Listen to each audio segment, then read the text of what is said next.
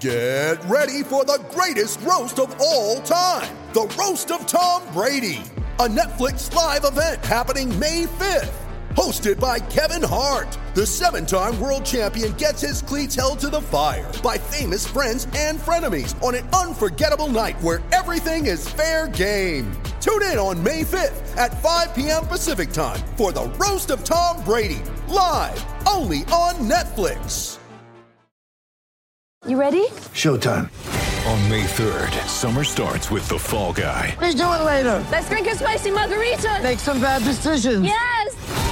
Audiences are falling in love with the most entertaining film of the year. Fall Guy. Fall Guy? Fall Guy. That's what the poster said. See Ryan Gosling and Emily Blunt in the movie critics say exists to make you happy. Trying to make it out? Nope. Because I don't either. It's not what I'm into right now. What are you into? Talking. Yeah.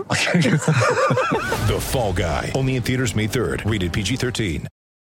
Hey peeps, I want to let you in on a little secret. The guys over at CLNS actually don't know everything about sports. It's true, we're close, of course, but we're always trying to learn more. And one of my go-to spots for content on all things sports is The Athletic. And now you can be just like us and subscribe, except you can subscribe for 40% off. Go to theathletic.com/thegarden. 24 games left in the Celtics season. What kind of leader is Kyrie Irving really going to be coming down the stretch? Guys, I don't know about you, but the last thing I think Celtics fans wanted to see from Kyrie Irving coming out of an all-star break in which he played for the first time since a knee injury. We know how you feel about that. Yes, we do. But the last thing Celtics fans wanted to see was Kyrie Irving making news off the court in an interview with ESPN's Rachel Nichols. I don't think Celtics fans wanted to see this kind of distraction from Kyrie talking about what leadership really should be all about.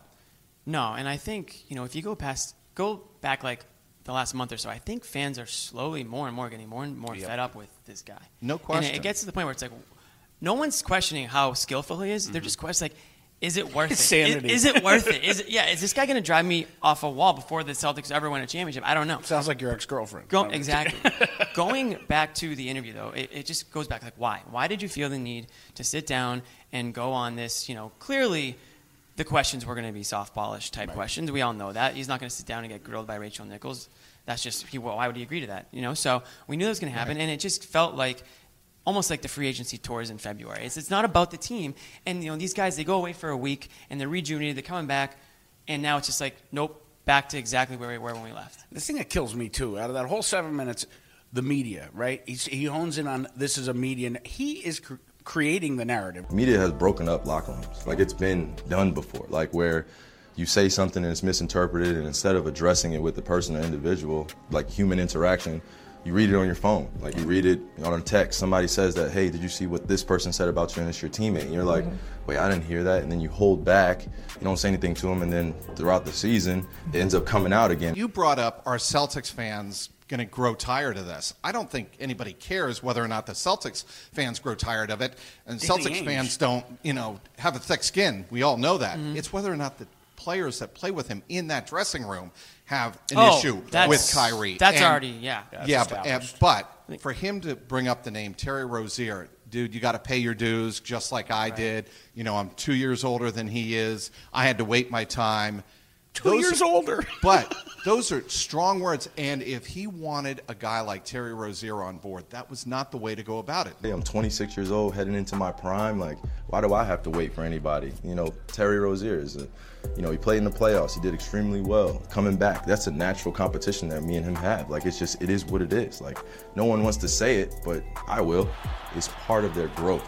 When you have winning in mind, then, you got to understand that. You got to do what it takes, but you got to understand your teammates. It's funny because I've heard Rozier say nothing but great things about Kyrie to the media. So for then Kyrie to sit down and just throw his name out there saying, that's just one player. They're fighting for the same minutes. They're fighting for the same position. It's like, I don't know if Kyrie realizes it, that he's becoming the same player he called up and apologized to. Right. He's literally making all these teammates feel the same way that he felt about LeBron.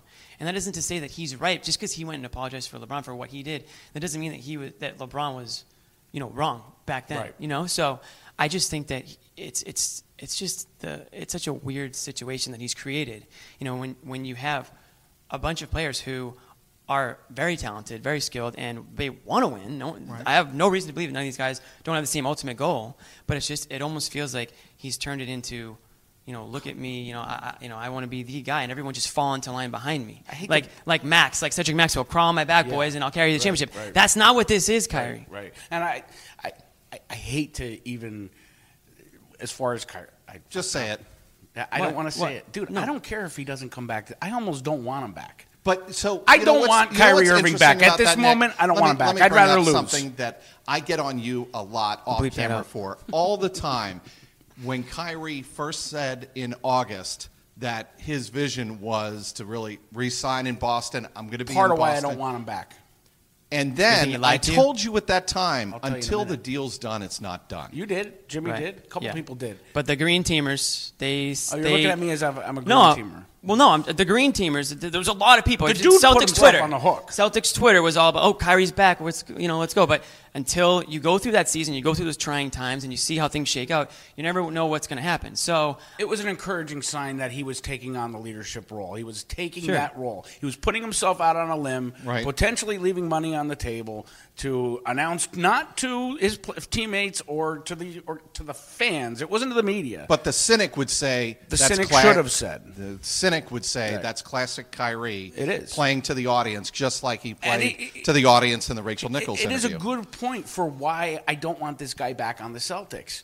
If he's willing to do this, not just to the greatest sports city in the country, but also one of the greatest front offices in the NBA, he's never going to be trusted. It's always going to. He's going to sign. If he signs in Boston, he's going to sign a 1-1, and we're going to be going through this all over again next year, and he's going to love it again. And I don't want to deal with it, dude. I'd rather enjoy covering the games on a team who likes to play and has fun with each other than deal with this bullshit. I mean, I'll just close with saying, if Kyrie shows that he does want to return to the team and he does sign that long-term deal, then I don't think we're having a lot of the same issues that we're having. Right now, it's just the fear of the unknown. It's like, why is he here for the long haul? He's taunting. Is he here for the long haul? And I think the players are wondering, the teammates are wondering the same thing. It's like, why are we going to buy into you if you won't buy into us? This Garden Report is brought to you by BetOnline.ag. Use the promo code CLNS50 for 50% off your first buy-in.